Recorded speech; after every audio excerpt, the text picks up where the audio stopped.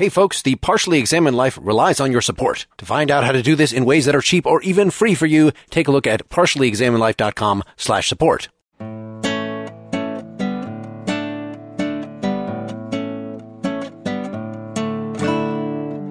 Hey, you're listening to the Partially Examined Life, episode 202, part 2, on Julia Kristeva's Powers of Horror, an essay on abjection.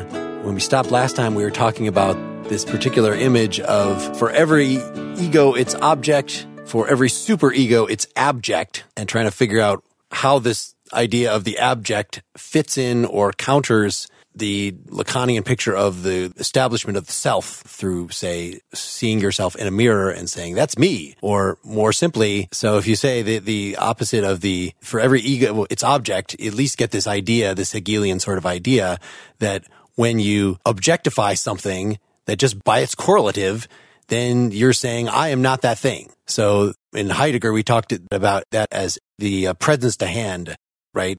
If you're using something as a tool, then you're not thinking about it as a distinct object. You're not thereby establishing yourself in opposition to it as a self, as distinct from it. You're just moving like it's your arm. But as soon as you objectify the thing, bam, you get at least some hint of the growth of a self.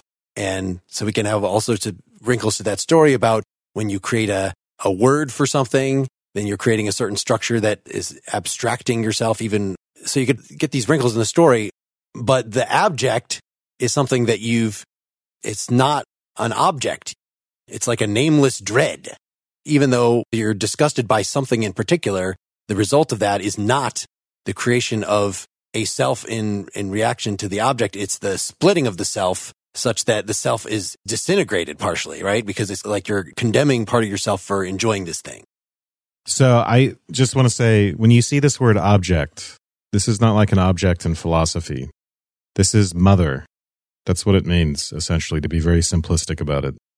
Or this is a sort of mother-based paradigm for the target of one's desire, typically another human being, right? So, but we're talking about, it's a way of talking about this in an abstract sense. And the reason, there's a whole branch of something in psychoanalysis called object relations, where you talk about the psyche in terms of relationship to the object, the relationship to this, and the ways in which the object is internalized, and something called the good object and the bad object, the good object being what's a source of satisfaction, and the bad object being a persecutory figure. I think it's important that, like, that's the theoretical apparatus that's being deployed here, and we're not thinking about objects of cognition, things out there in the world. We're thinking of it's not necessarily other real subjects, because it's part of one's psychic configuration to be related to these objects that are, in a sense, part of one's psyche, but form a basis for one's relationships to actual people. But in the end, we really are talking about relationships to actual people. So I'm going to argue against that interpretation, in that, in fact, the psychoanalytic dictionary or something that you sent us to said these are both uses of the word object, and in fact, both are meant. So the first use is in the first sentence of the second paragraph of the essay. When I am beset by objection, the twisted braid of affects and thoughts I call by such a name does not have, properly speaking, a definable object. The object is not an object facing me, which I name or imagine. Right? So this really sounds like we're not talking about, I mean, if you bring in desire, then yes, when you have a desire, as we were saying earlier, when you start with just drives are unfocused, but it becomes an actual desire when an object of desire is picked out. But certainly that is related, it being an object of desire is related to being an object in philosophy, an object as opposed to the background of shifting chaos of stuff. It's one and the same thing here, I think, in this context. I don't think so. She's just using psychoanalytic jargon, and this is, you could read thousands of papers which talk in the same way, and we're talking about the object as psychoanalysts think about it. So what's the significance of ob-ject in that sentence? The object is not an ob-ject facing me, which I name or imagine. She's playing around, right, with the language. So abject, literally, the Latin language is something that's thrown outside of me. Iacchio, something that's been ejected, basically. It's outside of me, but it's not an object in the sense that an object is my desire tendrils are shooting out towards that thing and connecting me to that thing. It's just the abject because it's a object of horror, right? Because our primary relationship to it is negation and rejection. It's precisely not an object. It's not something towards which our libido is directed. So I hear you say, Wes, that the object is not the same as the object in philosophy, meaning intentionality, a subject which grasps or tries to understand or conceive, right? It's not a conceptual relationship. But I still think whether you think of it as a psychoanalytic object or a philosophical object, the point is that the intentional structure is still there. Whether that structure is mediated by understanding and knowledge or whatever philosophical or desire that you're talking about, there's still the concept of a particular object, something specific at which desire or intentionality is focused. And Kristeva's point, and I'm willing to be wrong here, is that the non-intentional object is not the object of desire. It's that there is a drive, the drive of abjection, for example, or it's a fear or a horror not related to a specific object. It doesn't have a definitive object. It's that there's some kind of non-objective thing which drives the experience of horror or fear. I think that's also what she's talking about later when she talks about little Hans. Yeah. And the fact that the horse was never really a part of anything. The horse was just an arbitrary being that all of the mortal terror and dread was wrapped into. And it was a way for the child to rationalize that fear and to try and give it some kind of form. But was the phobia ever really addressed? Because so the child's no longer afraid of horses. But did that actually kill the fear that was the wellspring of the choosing of that object or of that being as the receptacle for all of those negative feelings? Let me just give some background on little Hans. So Freud corresponded with a friend who had a son who had developed a phobia towards horses. And there's lots of stuff going on in the household. One, this kid, I think he was 4 years old. He was playing with his penis a lot, and his mother got to the point where she told him he would be castrated if he kept doing it. He witnessed a horse. They lived next to a place where there's a lot of traffic. A horse bearing a large load fall down and die, I think. The phobia started directly after that. He had its new sister who was just born, so there was some sibling rivalry. But the theory is that, so this is like a paradigmatic example of the Oedipus complex where he wants his mother all to himself, right? He has the sort of incestuous desire for the mother who is the object. That is the object, that maternal figure. But he's threatened with castration. That is the paternal principle, which will bar you from the mother, keep you from having the object in totality. And what's repressed is this idea that, first of all, that he has the incestuous desire towards his mother and that his father will punish him for that via castration.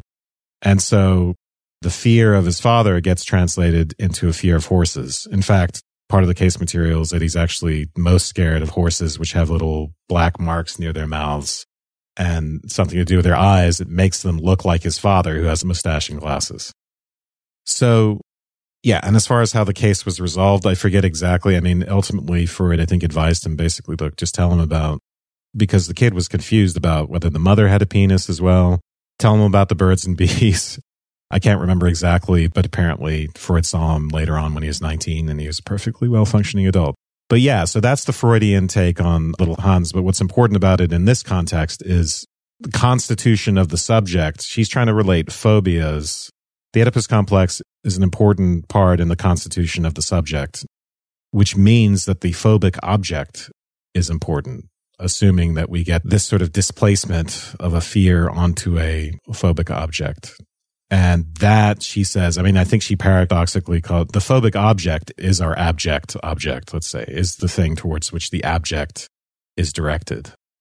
And again, it does create individuation and separation in the sense of creating the fear that separates us from the object, right? Our individuation depends upon this separation, the undoing of complete merger between mother and child, such that we get some sort of separation from the object. And the threat of castration, or actual metaphorical castration, as Lacan would put it, is what does that. It's what makes us a subject. Developmentally, we have to have that or we are psychotic. But I think there's a lot more to be said about how that relates to the abject and the way she's like innovating that story and that picture of things.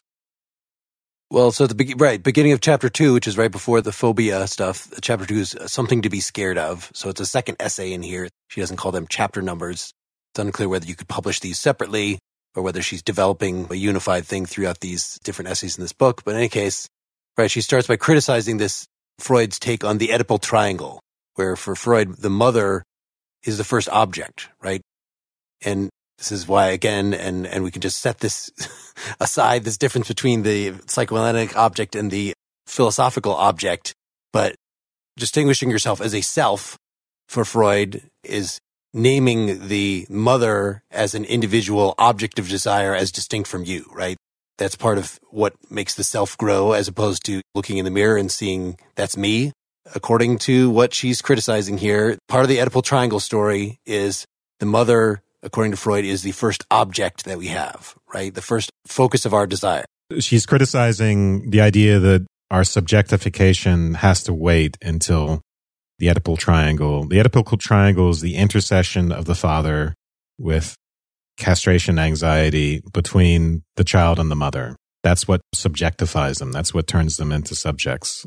The father being the law and the mother being the prototype of the object. She's not rejecting those things outright, but she's saying that something happens before that, and she's actually taking something that Freud said in The Ego and the Id and running with it, which is that before we even reach that point, before we even have an object, we identify. She doesn't use the word identification like Freud, but she uses this phrase, mimetic yearnings, this desire to imitate.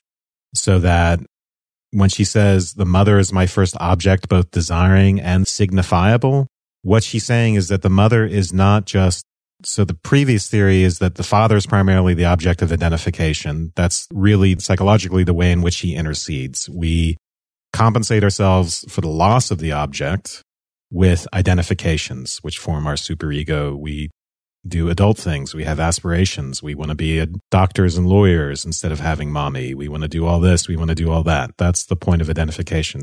What she's saying here is that happens at some more primal level, even before the father is on the scene. The mother, yes, is an object of desire, but she's also a signifiable.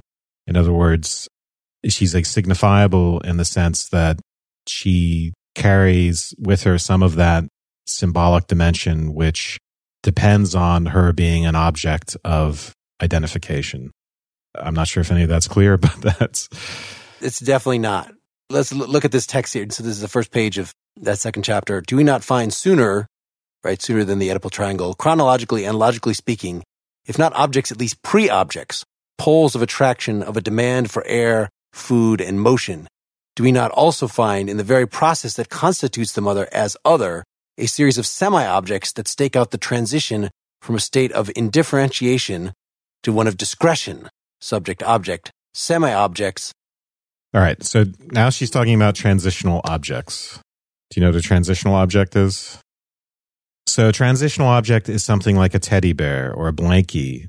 So the famous psychoanalyst Winnicott came up with this theory, but he sees it as an important developmental stage, which is in between having the mother as an object and going out into the world and having other people as objects. And so what we have are these transitional objects, these in-between objects, like a teddy bear or a blankie that might smell like mom, for instance, that never gets washed, which in some way is not mom, but is really symbolizes her in some sense. So I'm not totally gotten beyond the maternal at that point. I'm in this transitional stage. So these are the semi-objects that are involved in this transition towards becoming a full-fledged subject. So you mentioned the transitional objects smelling like the mother. And I wonder what those semi-objects kind of like transition to or away from, because it smells like mom is, a small piece of mother. I suppose smell triggers memory, but have you guys consider what those transitional objects, like what space that they occupy, in the child's new conception of the world in this like sort of framework? Yeah, it's a good question. See, I find myself oppressed by the tyranny of Wes's interpretation of object here, such that I can no longer make sense of this at all. So he says semi-objects that are precisely called transitional by Winnicott. In your story, Wes, about transitional objects after the mother has been established as an object, and then it's a transition to, what was it a transition to? Was to full desire to be a doctor? Yeah, not just that, but, having relationships with people, to having a lover, for instance. Okay. But this is talking about pre-objects. This is not post-mother and before mature relationships. Well, she's giving several examples. She's saying, look, this picture, if we take a picture in which you're born with an object and then at some point identify with the father, no, there's a richer picture. And she's just describing what psychoanalysts did after Freud in fleshing out this picture. But there's a richer picture in which we can say that actually identification occurs before the object, not after. That's one emendation of the picture. We can think of air and food as, in a sense, objects like mothers. And also there's something called part objects, which psychoanalysts talk a lot about. So before the mother is really an object, the breast is the object. In fact, often psychoanalysts will use the breast in that way. We'll talk about the breast as this sort of primitive object. So the pre-object might be food, but the transitional object is something we get after mother. I understand that it may look in that paragraph like she's saying a transitional object is a form of pre-object, but it's not. It's pre-object, object, then transitional object. Transitional objects are transitions on the way away from mother. I guess skipping to the next page, top of 33 here, the matter of the object sets in motion or implicates the entire Freudian structure. Narcissism, beginning with what or when, does it allow itself to be exceeded by sexual drive, which is drive toward the other? Repression, what type of repression yields symbolization and hence a signifiable object? What other type, on the contrary, blocks the way towards symbolization and topples the drive into the lack of object or of asymbolia, or the auto-object of somatization? Here's the point. The connection between the unconscious and language. What is the share of language learning or language activity in the constitution of object relation and its transformation? So there was something that Lacan added to Freud's picture in bringing in language, right? That in the Oedipal structure, it's not just, I want the mother, but the law, the father says, I can't have the mother. And so that creates this primary break that allows the growth of the self and creates sort of a permanent hole in me that I'm always going to be trying to fill in some way.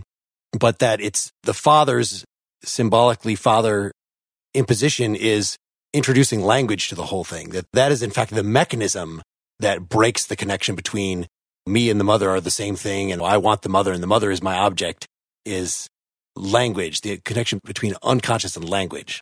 Yeah, because our relationship to raw experience can never be the same after language, and therefore the relationship to the mother can never be the same after language. So language itself cuts us off from true, intimate, immediate, merged contact with the world in general, and it is just inherently separating. And so it is a paternal principle in that sense. So he's drawing together in a really interesting way this idea of the fathers interceding between mother and child, and this idea that language intercedes between us and the world.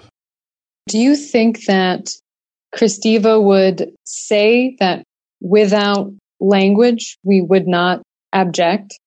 If linguistics never came into the picture for us to describe the relationships that we have with our family members, do you think that that would take up more of a space, like how she described with the Marquis de Sade, of just, this is how it is, and I am not in conflict with this relation, and I have no repression, no need to purify the abject because I don't have a vehicle to even really understand that somehow that would subside, or maybe I am more consistent as a being, so that mortal terror subsides.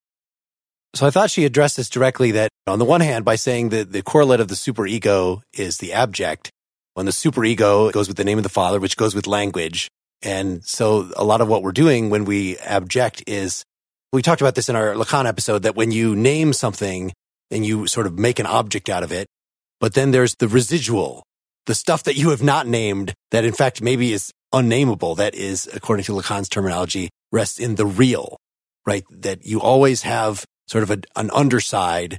So in that sense, the abject, that which is ejected from the realm of language, it cannot even be spoken of. It is a nameless dread, is, in that picture, just straightforwardly a product of language. I think that she introduces a little more subtlety into this, that if you want to say that the child rejecting the milk for the first time is abjecting, well, that child doesn't have language yet, but it's a language-using type of creature. So there's something, just the fact that in pre-linguistic stages of a language-using creature, that there can still be something that parallels, just like abjection as an adult is not going to be quite the same thing as the formative processes of abjection that you're having as a small child. I think there's a comparable relationship between language and abjection as an adult versus the pre-linguistic, semi-linguistic status that we have and the type of abjection we experience then. Well, maybe you could say something like, it's like the pattern recognition of humans that kind of causes us all to come to the forefront. Like, she probably wouldn't argue that foxes experience abjection because, like you said, there isn't a capacity for language, meaning the pattern recognition that is necessary for language to be used. So it's something in the wiring of a brain that produces language that is going to produce abjection. Which I guess maybe points at the difference between abjection and simple disgust. Certainly there are things that, if I give my dog a certain thing, like, he might not like it at all. Yeah, you've never seen your dog be disgusted. They're not disgusted by feces. You've also never seen your dog being bored. Right. Maybe a cat. But it always interests me. You frequently see people assume that, well, disgust is just this evolutionary thing where we're protected from dirty feces, for instance, but it's not there in any other animal. There's a strong argument to say that it's intimately tied to being a subject, to being a self-conscious being. And it's not there in infants either, by the way. Kind of going back to my story about vomiting when my mom told me that there was skin in my milk, or I thought she did.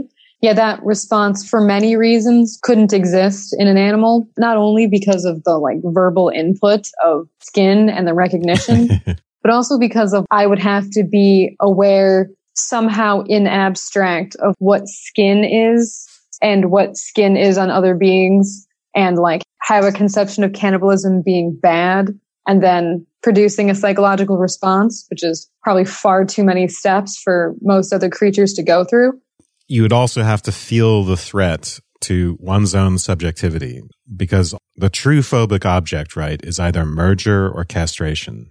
I think she wants to say the horror is over the idea that one may lose oneself as a subject. There's an individuating principle. Like, what if I were to embrace the abject? What if I were to embrace the objects of disgust, to take that example? Symbolically, that would be to embrace my own lack of identity, a lack of distinction between self and other, for instance. It's because those fluids are reminiscent of this exchange, right, that happens between some other being that I'm dependent on for my being and me, that they can be disgusting. There has to be the threat of desubjectification, of loss of self, loss of subject-object distinction. Being disgusted at it helps maintain that distinction. Right. Interestingly missing in this particular picture, I'm sure she talks about in other things, is, if we're talking about our relationship to oneness, pre-subjectivity, where you were just a part of the organism of the mother. You existed only in the desires of your parents. You did not consider yourself an individual thing. And so we make that break, we become individuals, and these things that we object are kind of sucking us back. They're reminding us of our fundamental oneness with biology, with the mother, with nature itself. And so the name of the father part, the linguistic part, the part that carves us out from other things, rejects that, says, no, forcefully, I must exert my selfhood against these overwhelming forces that are threatening to eat me up, basically. But on the other hand, we've got the erotic, which we want oneness, and we're okay with wanting oneness, and often brought up in this context of wanting to be back in the stage of being in the womb is the sex drive of actually wanting to be in the womb. If you're heterosexual male, is the connection here, just like Freud distinguishes the erotic urge, which is the urge for the objects of desire, from the death drive, right? Originally, he, I guess, was trying to explain everything through Eros, and there's just, some things that people do that could not be explained by that. So he introduced the death drive. Is the abject Kristeva's version of the death drive to explain, we have this ambivalent relationship toward oneness, that on the one hand, there's Eros, which she's not talking about in this book at all. And on the other hand, there's this loathing of your own attraction to the oneness, and that's what abjection is. I hate to say that I don't think so, but I don't want to give a long discourse about death drive. Okay. Abjection is not straightforwardly a longing toward death. I don't think so. I think it's, in fact, a longing towards life in the sense of individuation. Like I said in the beginning, there's a confusing overlap between, right, is this an early pre-Oedipal developmental stage? I think the answer is yes, but is it something possibly pathological in adults? Is it something that suggests that something didn't go right in that early development? And in the next essay, right, she's going to talk about what she calls borderline states, which are, we'd also call narcissistic pathologies, where something definitely has gone wrong. And then that's something having to do with abjection, I think. So there's healthy abjection and fixated abjection. I thought there was healthy abjection because, you sweep the things of death away from you to make room for life. As another way of exerting your existence as a self, you're pushing this foulness beyond the reach of articulation. Don't you think, though, in some amount, it's the denial of the materials of life, that in some way it is life denying, because you're pushing away things that have come to carry the stench of death with them, but yet these things are still part of the process of life.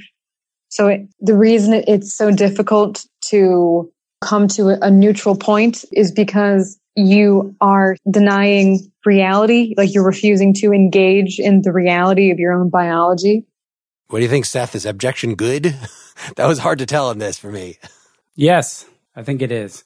We had the same discussion / argument several years ago when we read Phenomenology of Spirit, and we were trying to determine whether what Hegel was talking about was something developmental, and I came down firmly on the developmental side. And in this case, I come down firmly on the developmental side. My understanding of Kristeva's position is that the mechanism that Freud describes for the creation of subjectivity requires some sort of rejection of the mother. And what she's saying is that Freud's description of that mechanism is somehow impoverished. It misses something because she thinks that there's a stage before whatever it is that Freud describes that is driven by drives and abjection, which takes place prior to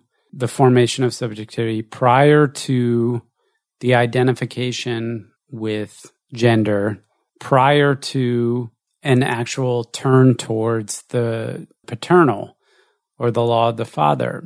To me, what she was saying was it's almost like first gear of the subjectivity development. So you don't go from no distinction, no relation to object identification and negation and turn towards the father. What you do is you go from complete lack of differentiation to a drive. There's this drive, and the drive is abjection. And it somehow, just this motivation of like, there is something I am eliminating. There's something that is not me, that's part of me, but is not me. There's something that I'm rejecting, that I'm abjecting, rejection implies an object, let's just say abjection. And that is the thing that kind of is like, okay, it gets everything in motion. And then eventually there becomes this recognition of the maternal body and this identification or with the maternal body, and then this rejection of the maternal body. But there's something prior to that. And this is where I think, Wes, you strongly recommended the Stanford Encyclopedia entry on this, but this comparison between Irigaray and Kristeva, where Kristeva is not trying to posit or recover some kind of originary female movement that's distinguished from the male movement of this distinction from the mother, but that she thinks that abjection and this rejection in order to turn towards something else is necessary. But in her movement of abjection, she's positing a movement which is pre-gendered. It's essentially something that she's saying is required. This rejection of the mother starts in abjection, and that abject movement is the same for both males, females, or whatever gender identity that the pre-subjects have. Do you think that there is anything that can be done by the mother to avoid the abjection of her in her child? You know, you talk about these developmental stages being the places where abjection is learned or codified or starts to occur, but is there anything you think that actions by the mother that can prevent, you know, like a painful and explosive abjection or something more severe maybe than average? Or is it something that's universal and immutable in human experience? No, I think there are things that the mother can do, but I think that Kristeva sees abjection as a normal and important part of the child's transition into subjectivity. And so if the mother were to try and prevent that from happening, to try to avoid abjection it would only prevent and slow the child's development as a subject. It's painful, but it's not desirable. Would something like that look like the 5-year-old who's still breastfeeding kind of thing, like that yes. Unnatural connection to the mother? Yeah, absolutely. As far as I can tell, abjection seems to be, for her, a normal developmental stage, but it's also implicated in pathology, right? And it's implicated in, she'll talk about borderline conditions, I think is what she calls them, which are produced by severe disruptions we talked about some of this with the Fonagy, in the mother-infant relationship pre-Oedipally, where there's a severe disturbance of a sense of self, and then the use of narcissistic sorts of defenses. So, for instance, if you look at, basically we're talking about everything from personality disorders all the way to schizophrenia and psychosis. But those sorts of conditions can result in really serious problems around individuation, around developing a distinction between oneself and one's mother, one's object. And that can be because of someone who is, I don't know if breastfeeding later on necessarily does that, but someone who, there are mothers who want to hold on to their children. They actively thwart individuation. And there are mothers who respond to, for instance, expressions of affect. If you think back to the Fonagy, not with the mirroring function that sort of attenuates that. So, for instance, if the affect is distress, both accurately mirrors that distress, so it's validated in some sense, or so that the infant can begin to mentalize it, begin to symbolize it, begin to ultimately down the line put words to it, but also is attenuated in the sense that there's sort of what Fonagy calls a complex affect, that giving the infant the sense that everything is going to be all right. If that sort of thing doesn't happen, if the mother responds, for instance, with severe extreme anxiety or anger, even rage, to those sorts of reactions from the infant, then you're going to have all sorts of problems with individuation, because ultimately you're required to thwart your expressions of those sorts of emotions and essentially not fully form a self because the formation of the self is threatening to the mother. Would that be an argument that in some ways misogyny is built into the development of children? We're talking about this rejection. Does it always have to be a violent rejection or a disgusted rejection? That even, in the most well-developed children, there's still some trace of their rejection of their mother and therefore a wider-reaching misogyny? I think there are strong natural developmental motivators towards misogyny. So even if you just think about the Oedipus complex, the regulation of women's desire, for instance, why does that happen? Why are we scared of female sexual desire, for instance? Well, if the Oedipus complex is a thing, if it's real, and the mother's desire for another is essentially a very frightening thing. It's developmentally necessary, apparently, but it's terrifying in the sense that in the beginning, we are entirely dependent creatures, almost not separate.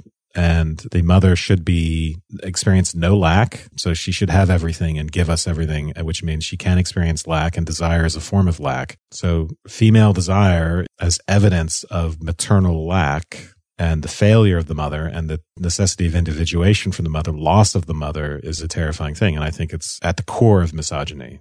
So Seth was saying, who's weighing in on whether this is a developmental or a thing that's present as adult. I think if it were purely developmental, the book would be over after this chapter. Our second chapter, we were talking about it as something that turns up in phobia. So as Wes mentioned, even if you say abjection is a normal part of development, just like all the other parts of development, you could be stuck in the anal stage or stuck in the oral stage or whatever. You can come up with some kind of analytic situation where you find somebody is having a problem related to this stage of development. But I think abjection is supposed to be much more pervasive in our experience. And maybe this is because there's all sorts of different neuroses relating to it that are in our experience. But, you've got big sections of this book about religion and how abjection shows up, say, in the Bible and Leviticus, and rejecting its prohibitions of unclean. You could say that's pathological, but I wanted to make sure we talked about before we got out of here how abjection turns up art. And I was a little unclear in the sections, this is in the second half of the first essay, whether she was just talking about certain kinds of art, like an art of the abject, or whether she was saying all art relates to the abjects in some way. What did people think offhand about this? Like, this seemed an obvious illustration she goes on and on about of how abjection shows up in our adult life. Her talking about art as well as religion as having two modes of purifying the abject, of being a catharsis for this interaction with the abject. She certainly seems to favor art over religion, but seems to also think that they function in similar capacities. I do think that she sees art as more noble in the same pursuit. Here on 17, as abjection, so the sacred, she talks about abjection in religion being exclusions and taboos, but that further down here, she says, seen from that standpoint, the artistic experience, which is rooted in the abject, it utters and by the same token purifies, appears as the essential component of religiosity. So talking about art can have, the same religious sort of experience, but she definitely seems to favor art as a method of purifying the abject. I definitely saw that in religion, right? She says abjection is kind of like the profane, which sets up the sacred. Abjection persists as exclusion or taboo in monotheistic religions, etc., but drifts towards secondary forms such as transgression of the law. It finally encounters with Christian sin a dialectic elaboration as it becomes integrated in the Christian world as a threatening otherness, but always nameable, always totalizable. The border of our experience are threatening to be swallowed up by chaos, by our oneness with the world, and the essential imagination. We were saying that language is necessary to have abjection, but I would think it's even more imagination, which I know sort of goes hand in hand with language, right? Imagining that your milk is made of skin. Like, that is something that a dog can't imagine. Picturing maggots on your... Part of abjection is kind of our imagination running away with us. And the fact that our imagination, it's because it's the extreme otherness of it, puts it beyond words. So, in fact, only images can capture it. Did other folks also see that art is also doing the same thing like religion that way? That it seems like art is actually sort of freeing our minds in a certain way.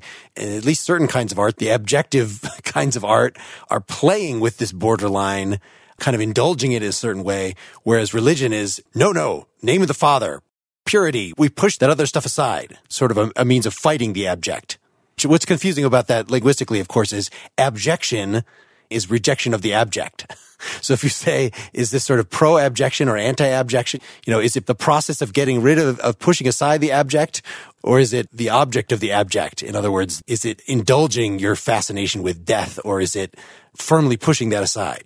I don't know. What do other folks think about the whole literature section about this? How the artistic experience is rooted in the abject? I remember in one section where she was talking about voyeurism. I think she used the words, when you stop writing, that's when it becomes a perversion. That's when the voyeur becomes a pervert. When you can no longer identify with like an abstract subject. I might be getting this wrong. I don't have the quote in front of me. Was it in the context of hallucinations, a cathexis of looking in parallel with the symbolic domination taking the place of narcissism often leads to voyeuristic side effects of phobia. Voyeurism is a structural necessity in the constitution of object relation, showing up every time the objects shift towards the abject. It becomes true perversion only if there is a failure to symbolize the subject/object instability. Voyeurism accompanies the writing of abjection. When that writing stops, voyeurism becomes a perversion. There is something in literature's symbolization of when the object moves towards the abject, I think is what she said.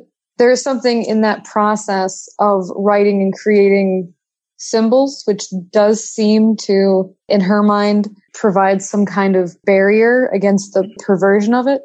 I have on page 16, writing then implies an ability to imagine the abject, that is to see oneself in its place, and to thrust it aside only by means of the displacements of verbal play, which just sounds like what abjection is, right? We were just saying that abjection is to thrust something aside and at the same time to identify part of yourself with that thing that you're thrusting aside.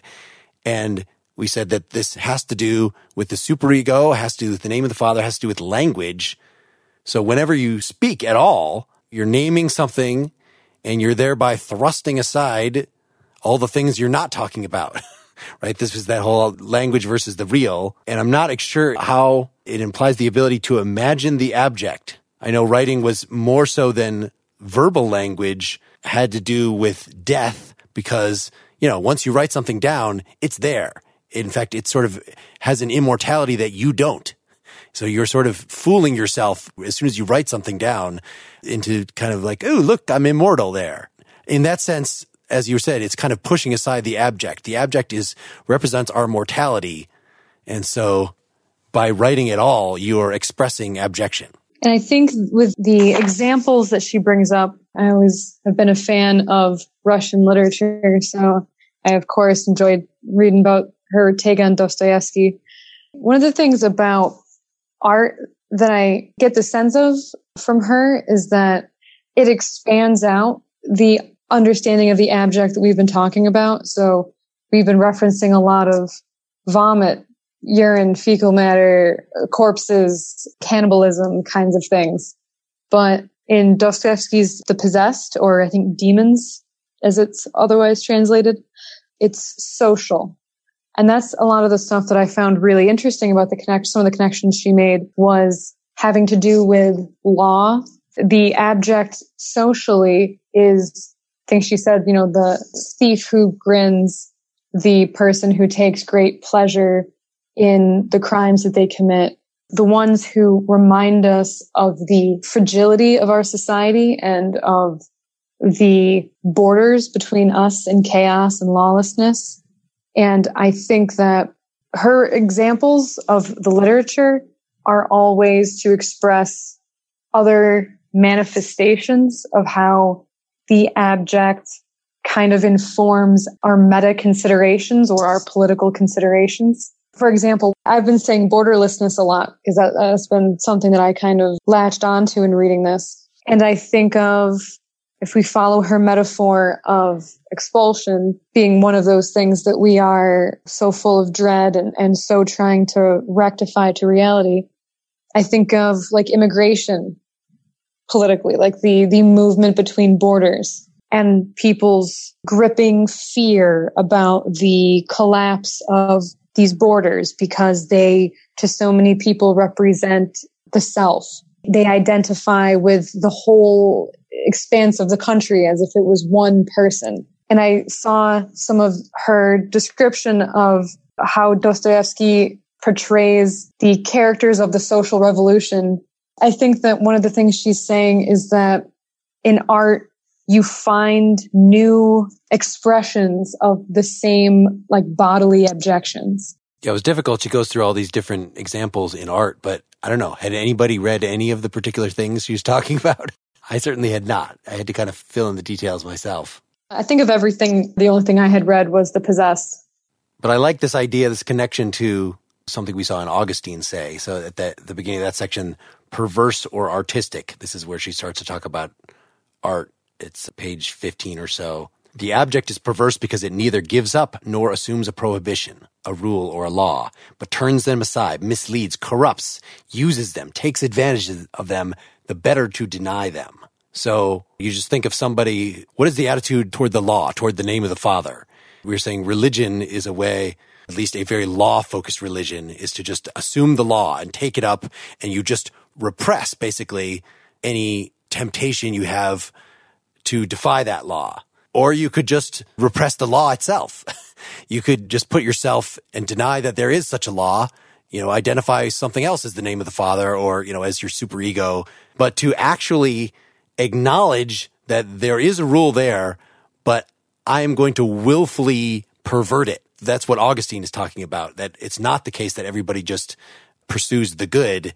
It's that the abject is a sort of a conscious corruption. It is not repression because it's not just denying that is in fact is the good. It's you're admitting that it's the good, but saying, screw it, I'm going to play with this, the forbidden objects regardless. So, and I think maybe that, art is something that lets you do that vicariously, especially the examples that he's talking about. If you think about the Dostoevsky we did read, The Idiot, where there's this constant threat is if you give up Christianity, if you give up a very structured, law-based outlook, then you fall into madness. You could just go ahead and kill dozens of people. Everything is permissible. So I think that at least abject literature is the kind of literature that Dostoevsky writes that lets you play with this, that invites you to identify with an amoral character, for instance, and to transgress in this way. That's at least the best I can make sense of this. So Seth and Wes, did you have any thoughts on the art section at all here? She cites 3 authors that are exemplars of articulating the abject: Dostoevsky, Proust, and Joyce. It's exceptionally dense, those few pages where she works through each one of them. But I think what she's trying to say here is that each one of these authors approaches and articulates and discusses characters that manifest this notion of abjection. She's making the connection between a literary movement that articulates abjection through an adult articulation, but intending to connect to this presubjectivity movement of the abject drive, which predates or occurs prior to the rejection of the mother and this notion of subjectivity and objectivity. Well, let's give his example from Joyce, Finnegan's Wake. He says the abject comes out in the way that somebody speaks, and so he gives this monologue by Molly's monologue, where there's no punctuation. It's just this, the woman hides it so as not to give all the trouble. They do, yes, somewhere, I'm sure, by his appetite anyway. Love it's not, or he'd be off his feed thinking of her. So either it was one of those night women, if it was down there.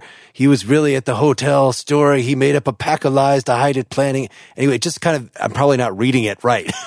But when there's no punctuation, it's very hard to tell. He says the abject lies for Joyce generally in the way one speaks. It is verbal communication. It is the word that discloses the abject.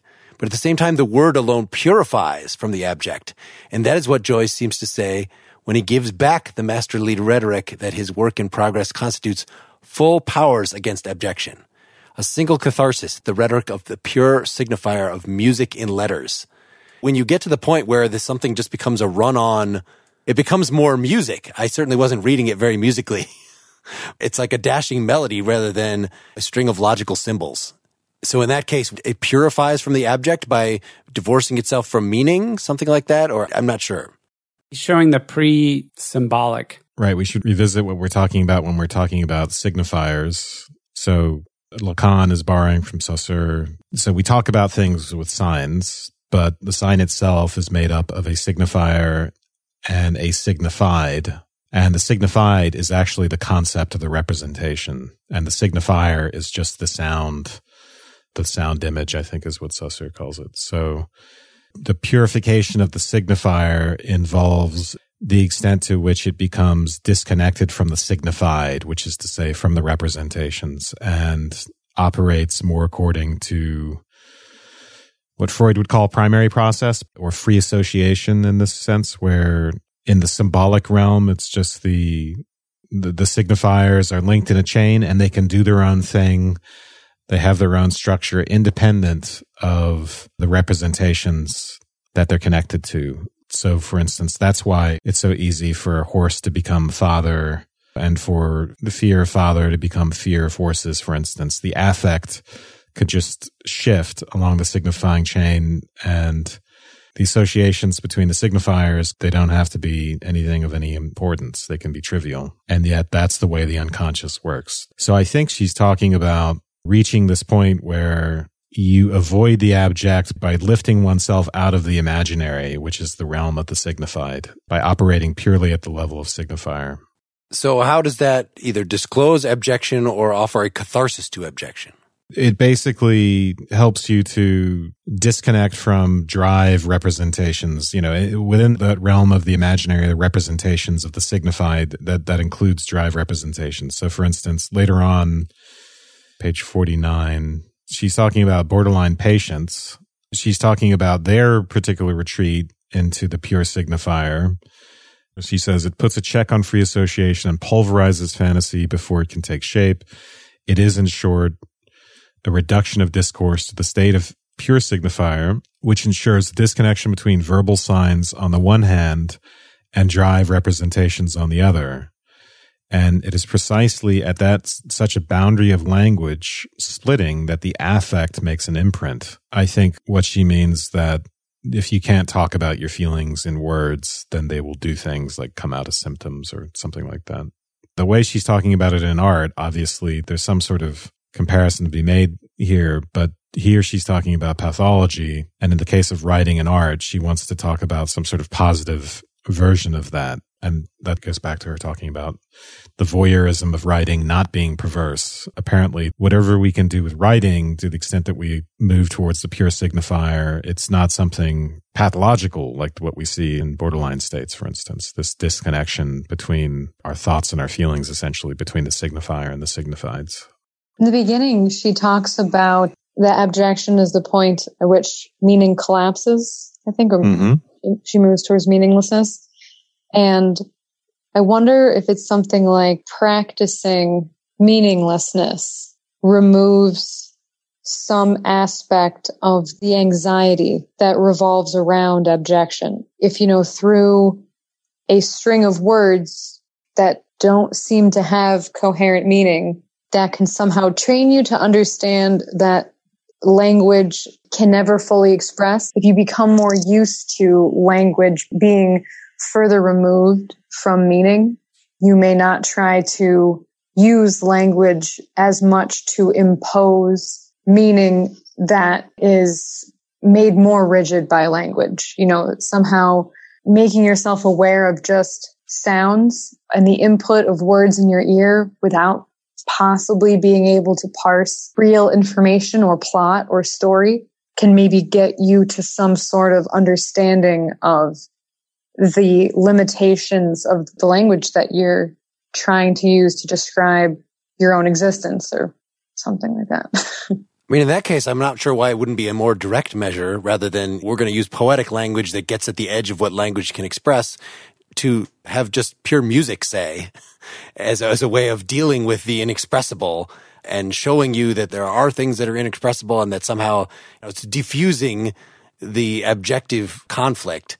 But I don't think that we use music to impose rigidity on our own lives. We do structure our lives around ideas that can only be expressed between human beings in language, and in language that has explicit meaning. I think that it's the diffusion of those guardrails, the breaking down of those barriers, that I don't think that music that is already abstract and is already meaninglessness would have the same kind of catharsis as the removal of one of those barriers. It's not a rebellion within language. Let me just read one more quote here. This is bottom of page 23 in the art section, talking about a narrative of infamy. The untiring repetition of a drive, which propelled by an initial loss, does not cease wandering, unsated, deceived, warped, until it finds its only stable object, death. Handling that repetition, staging it, cultivating it until it releases beyond its eternal return, its sublime destiny of being a struggle with death, is it not that which characterizes writing? And yet dealing with death in this manner, making sport of it, is that not infamy itself? The literary narrative that utters the workings of repetition must necessarily become, beyond fantastic tales, detective stories, and murder mysteries, a narrative of the infamous. So it seems like there's something in writing itself. You're presenting a picture of the human condition, which is basically, as Schopenhauer would describe it, the untiring repetition of the drive, propelled by initial loss that can never be sated until it finds its only stable object, death. So I think it was in one of the things you sent us, Wes, about Lacan, just describing what castration means for Lacan, that it just means this fundamental hole that we all have in ourselves. And that comes from the lack of unity, the separation that happened from the mother. And so it's not, walking around, it's not a fear of castration necessarily, which is the way that Freud put it, but it's that everybody, male or female, is castrated. It's just retaining the word from Freud, but it's referring to this fundamental existential hole that we all have, that, every religion comes along and says, we can fill this hole for you, or else it'll be filled with drugs and with other idols and things. But yeah, art is one of the ways that we sublimate. It's one of the ways that we deal with this fundamental lack. We handle this repetition. We stage it. We cultivate it. And that's a way of dealing with death, dealing with this fundamental abjection, but yet it's in a playful way. It's perverting in a way that should be kind of offensive, should be infamous, our relationship with this most serious matter. So in that sense, I feel like abjection is just part of the existential situation of dealing with this fundamental hole in our life. And it can come out in very problematic ways. We could have a lot of issues of being too disgusted by something, but that we shouldn't necessarily see that as just like, oh, you're repressing, some hidden, forbidden desires or something. No, it's something more existentially fundamental, our relationship toward death, toward our fundamental oneness with the universe, that us being a live individual is a way of temporarily breaking away from that situation. And writing is a way of sublimating that fundamental conflict. And by putting words out into the world, you're objectifying your own words. You're creating something that seems like it's eternal. You're creating an image there. And that seems like a good thing. So in that sense, abjection is playing a role in the healthy adult's life. If you did not have art, if you did not have humor, I thought you could easily inject humor into this picture as well. And you were must be ruled by law at all times. If you were not playful with these things, there would be just something very wrong with you. And abjection is one of the poles, it divides the self so that we are actually enables us, in fact, kind of requires us, if we're going to be healthy, to play in this way. I'm not sure how much of this interpretation I've made up out of whole cloth. No, this is good. I mean, going back to the fundamental existential thing, there are direct parallels to, say, Simone de Beauvoir and her concept of lack, because the idea is that being a subject inherently involves lack. And for existentialists, being a responsible existens as opposed to essence, being someone who's capable of freedom, means staying with the lack. And the lack just is, right? Maintaining that distinction between subject and object, not trying to enter into this fantasy that one can be completed. and therefore desubjectified, that one can merge with the object, so to speak. And when people drink, Mark, you brought that up, that is what they are doing. They are trying to retrieve a maternal feeling, essentially. They're trying to get into that kind of diffuse, selfless, the sense of a loss of self, and diffuse and letting the drives have greater play, right? Lack of inhibition. They're trying to get back to the feeling of dissolution between subject and object. That's not just psychoanalysis, but research into addiction. There's clear connections between, you can think of the substance to which one is addicted as a substitute for the object. I'm not clear on the writing stuff yet, and I didn't, when I went back for the second reading, that's the only part I skipped over, is the literature stuff, because I didn't understand it very well. And there are other parts I wanted to reread and take notes on. But yeah, so I wish I could say more than that. But Mark, I think your forays into that, yeah, I think you put it very well. I mean, there's a lot to be said there. She talks, for instance, about the cathecting the symbolic itself, right? And then the way in which there's an oral element. So for instance, to speaking, and she talks about a little girl, right, who's away from her mother for a little while, and she developed a phobia towards dogs, which is a projection of her own devouring greed. But she also came back very verbal and was talking a lot, very precociously. The idea that we can fill ourselves up with words, with signifiers in some sense. There's a weird sense in which we, by the production of writing or the production of words, we're doing something like what we do when we try to undermine that subject-object distinction, or to fill ourselves back up, or to reconnect to the maternal, right, or to the object. We're doing it in a way, for Kristeva, that again is somehow works, and I'm not sure exactly why she thinks it works. That's what I wish I had spent more time trying to figure out. Filling your mouth with words instead of filling your mouth with your mother. Yeah. Are you having a realization, or you think that's silly? I don't know. I decided just to put aside my skepticism about the fundamental, infant sexuality, Oedipal. I just was going to take all the Freudian stuff as more or less given, because I had to do that to make any progress understanding this at all, rather than just not being able to get past that, which is one of the issues I had when we read Lacan. I have a quote that I'd like to share about where I got the sense of a really strong connection between religion and literature, and seeing art as the more successful of these two approaches in purifying the abject. It's on page 26 for Approaching Objection. Let me just say at this point, as an introduction, that contemporary literature in its multiple variants, and when it is written as the language, possible at last, of that impossible constituted either by a subjectivity or by non-objectivity, propounds, as a matter of fact, a sublimation of objection. Thus, it becomes a substitute for the role formerly played by the sacred, at the limits of social and subjective identity. But we are dealing here with a sublimation without consecration, fortified. The biggest piece that got me was the sublimation without consecration, that you can sublimate the abject, you can address it without necessarily consecrating what it seems to be opposed to, or like you can sublimate the abject without creating like another object to be abjected. Yeah, that's very good. That's very well put.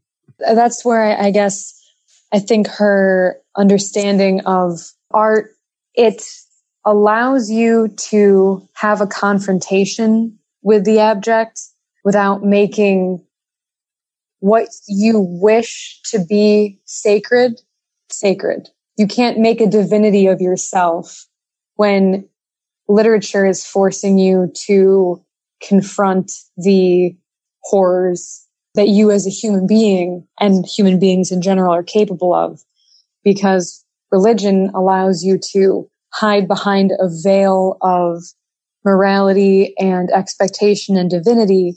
And because of that wall, it never really allows you to fully experience the abject. And it's always that trace that's left that kind of becomes the space in which your perversions can fester.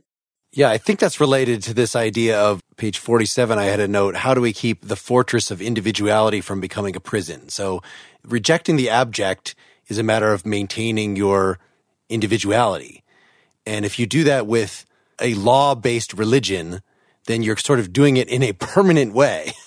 You're kind of erecting these barriers against the scary stuff that's on the edges of experience and just saying permanently no, no, no to that. And that seems like it could lead to a disconnection with the world, basically to narcissism or to some other way of being messed up. Whereas, and I think it's not against religion per se, but it's against how you're doing religion, that there are certain ways of doing religion that are like art in keeping the current flowing between you and the outside world, between you and the things at the edge of the experience against the abject that let you deal with it, but yet diffuses it so that it's not so scary. It's the sublimation is, again, what we're going for, is taking this, not just the abject is related to drives. Sublimation, you normally think, I've got this drive, it's flailing around, and I must channel it into some positive social thing. Well, this is just an example of this, right? That abjection is indirectly a result of drives. This difficult situation we are with regard to the objection, we're trying to make it interesting and healthy and positive rather than just something to wall off forever. Seth, do you have any last words? This was very difficult reading. I struggled. It's kind of a badge of honor when I have to look up words. And what's actually one of the virtues of the electronic media that we read on now is that I can highlight a word and look it up. And there were many, many of those in her text that I had to look up, and I appreciate that. And are you going to use cathexis in your life in the next week? Cathexis isn't even one of them. There were any number, some of which the dictionaries could not actually find. Introjection, that was a good one. Yes, there were. Well, I'm not even going to try to find the ones that I thought of. Okay, so the challenge here with Kristeva is that what I anticipated from this conversation was there was going to be a tremendous amount of Freudian context against which she was reacting, that we would have to really understand the Oedipal complex and a certain amount of Freudian theory in order to be able to make sense of what she was saying.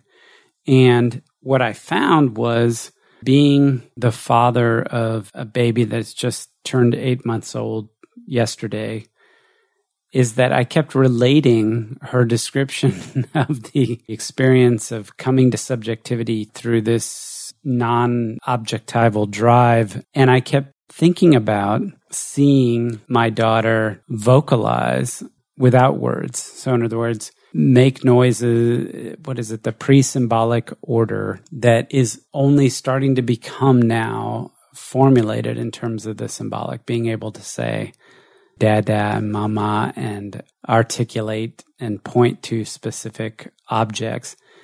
But this notion that the symbolic is, language is violence, but it's a necessary violence that separates you from the mother in order for you to claim your own subjectivity. It's fascinating to me to not in a perverse and overt way to apply that to my own experience and my child's raising, but to see what is taking place in her development and try to apply this as an interpretive framework against it, and then to see if it makes sense.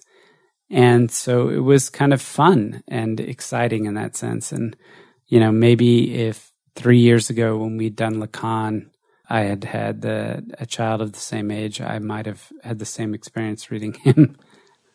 But I didn't. No, I don't think so.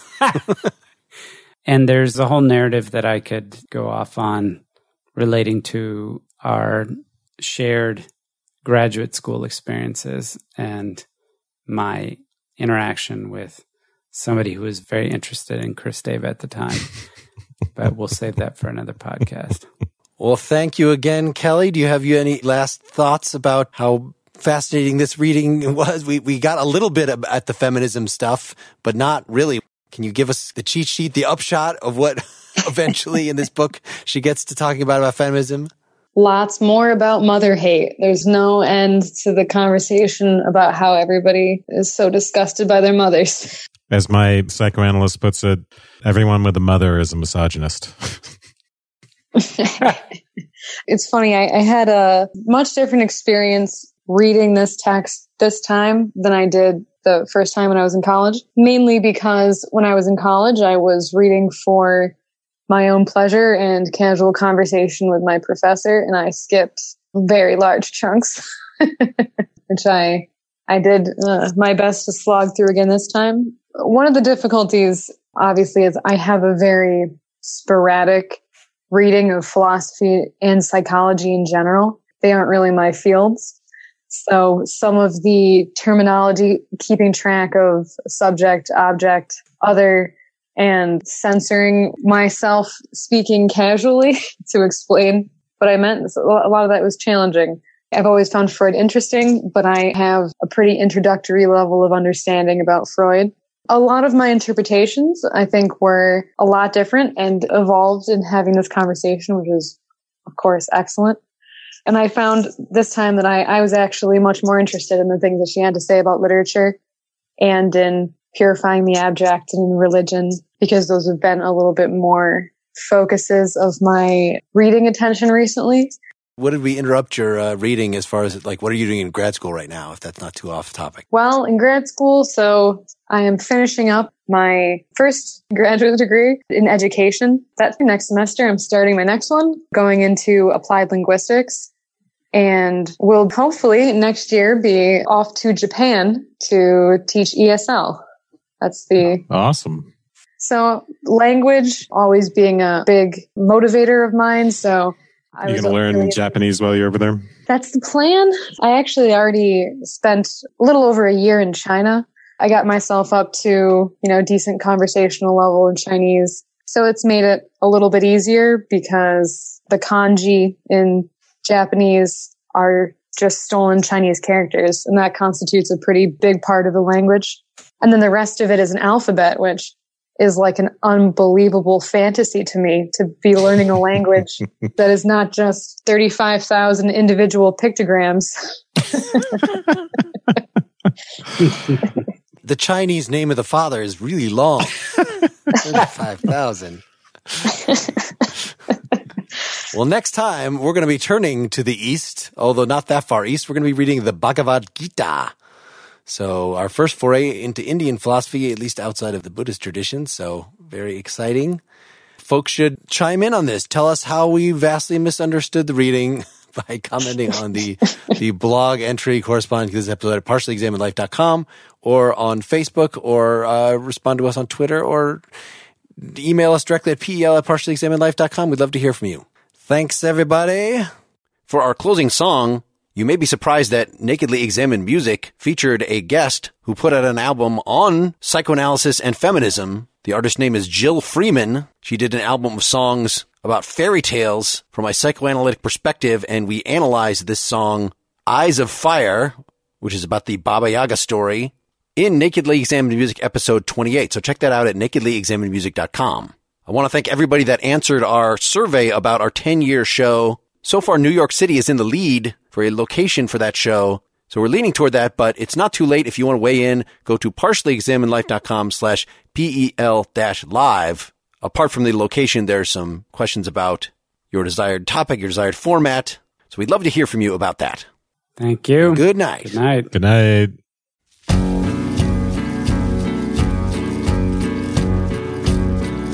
You make me toil impossible. You break me like a stone. You spread your night across my fallen day. I sleep alone. I moan and fret the frightful tasks I pray into my hands. That strength and sight together might accomplish your demands. There is no place where I can run. There is no sweet way home. No cake or milk or morning sun. That warm old nest is gone. Now only forest, only dark, and you so wild and cold. A lowly screeching, dancing bark, my destiny you hold.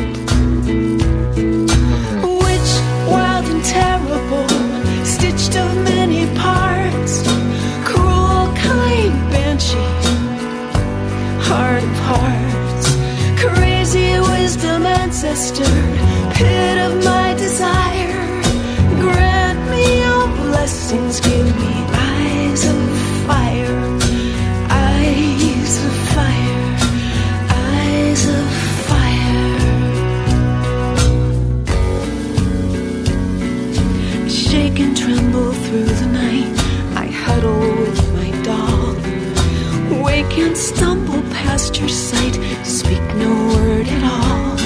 The doll, she whispers in my ear when moon and stars are high. Show her right respect and fear, for death lives in her eye.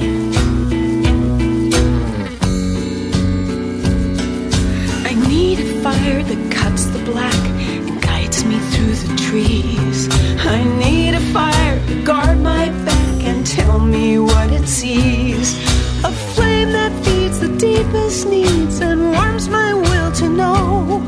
I'll burn my past to find a path only you can show.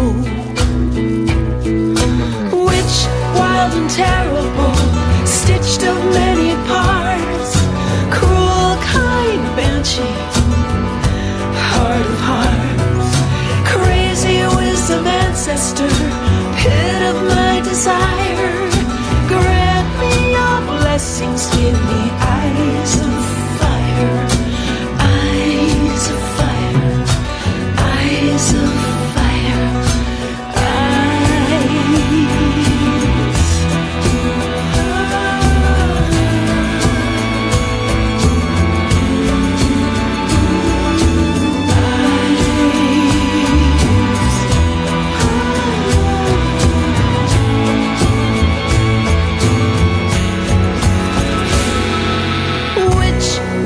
terrible, stitched of many parts, cruel, kind banshee, heart of hearts.